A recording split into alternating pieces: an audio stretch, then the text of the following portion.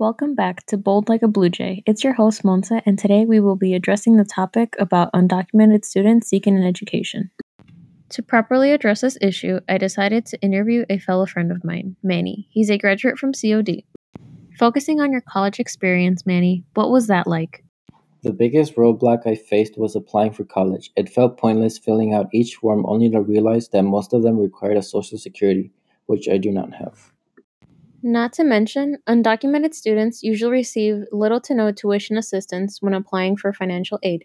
In a novel titled Undocumented Students, Welcome or Not by Glenda Musoba, she describes how even if the student is admitted, oftentimes the price of college becomes too expensive for the student and their family. Exactly. Of course, in applying for college, I also had to apply for aid, which was hardly enough money to pay for college. The only way I saw myself obtaining a higher college education was by attending a community college. According to a report done by the College Board, national average in-state tuition costs for the 2009-2010 academic year at a community college is $2,544 compared to $7,020 for a public four-year university and $26,273 for a private university.